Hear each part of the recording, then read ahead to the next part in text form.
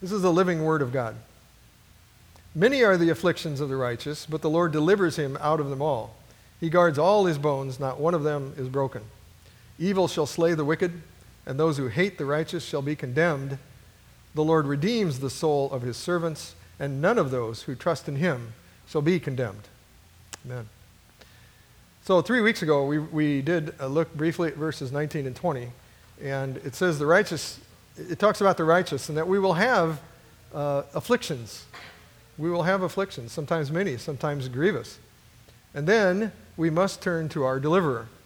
And David knew clearly that the Lord alone was able to deliver him, and that he must, in every affliction, seek the Lord and his strength. And then we see here in verses 21 and 22, and we also see in many Psalms and many Proverbs, the strong contrast between the righteous and the wicked.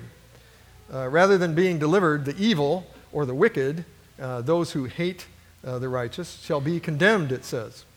They are condemned to a life without an almighty loving deliverer, and where they must try to deliver themselves, which they cannot do, and they are condemned to an eternal life without hope. Now earlier in Psalm 34, verse 15, it says, "The eyes of the Lord are on the righteous, and his ears are open to their cry." So this is again a very strong contrast here. His ears are open to the cry of the righteous.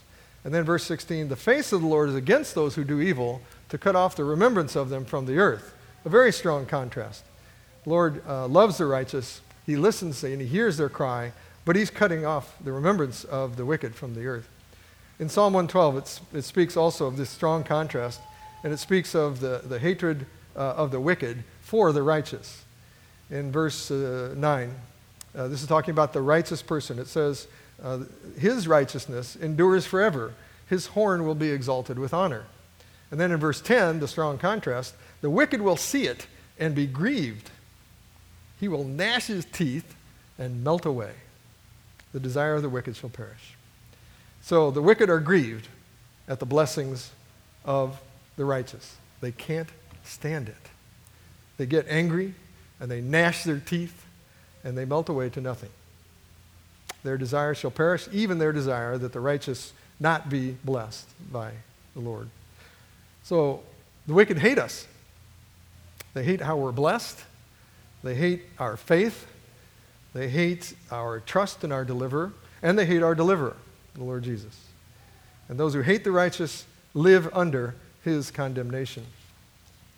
And this psalm concludes with a joyful proclamation in verse 22. It's a summary, essentially. It says, "The Lord redeems," or he ransoms, "the soul of his servants, and none of those who trust in him shall be condemned."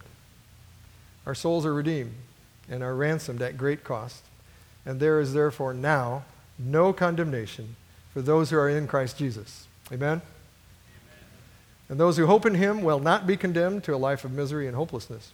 Our Lord is our deliverer, the one who makes it possible for us to be spared from the just wrath of God against our lawlessness, and thus we are not condemned, because he bore the wrath of God for us.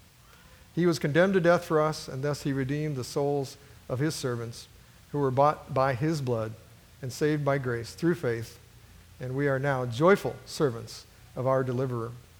This psalm, Psalm 34, and this table show us clearly that the Lord Jesus Christ alone is our deliverer, and not we in our own power.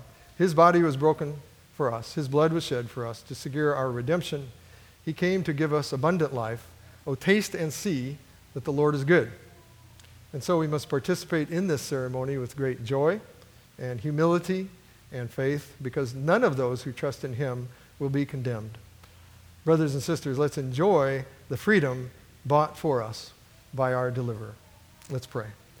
Father in heaven, thank you for sending your Son to deliver us from slavery to sin, to bear our burdens, and to give us hope by the power of his resurrection. Lord, enable us by the power of your Holy Spirit now to taste and to see that you are good, to delight in the freedom and the nearness to you that the Lord Jesus, our deliverer, bought for us. We praise you, Lord God, for our redemption and that we are not condemned. We rejoice in God our Father, in our Lord and Savior Jesus Christ, and in our Comforter and Counselor, the Holy Spirit, the triune living God. And we come in faith and in joy in the name of Jesus Christ. Amen.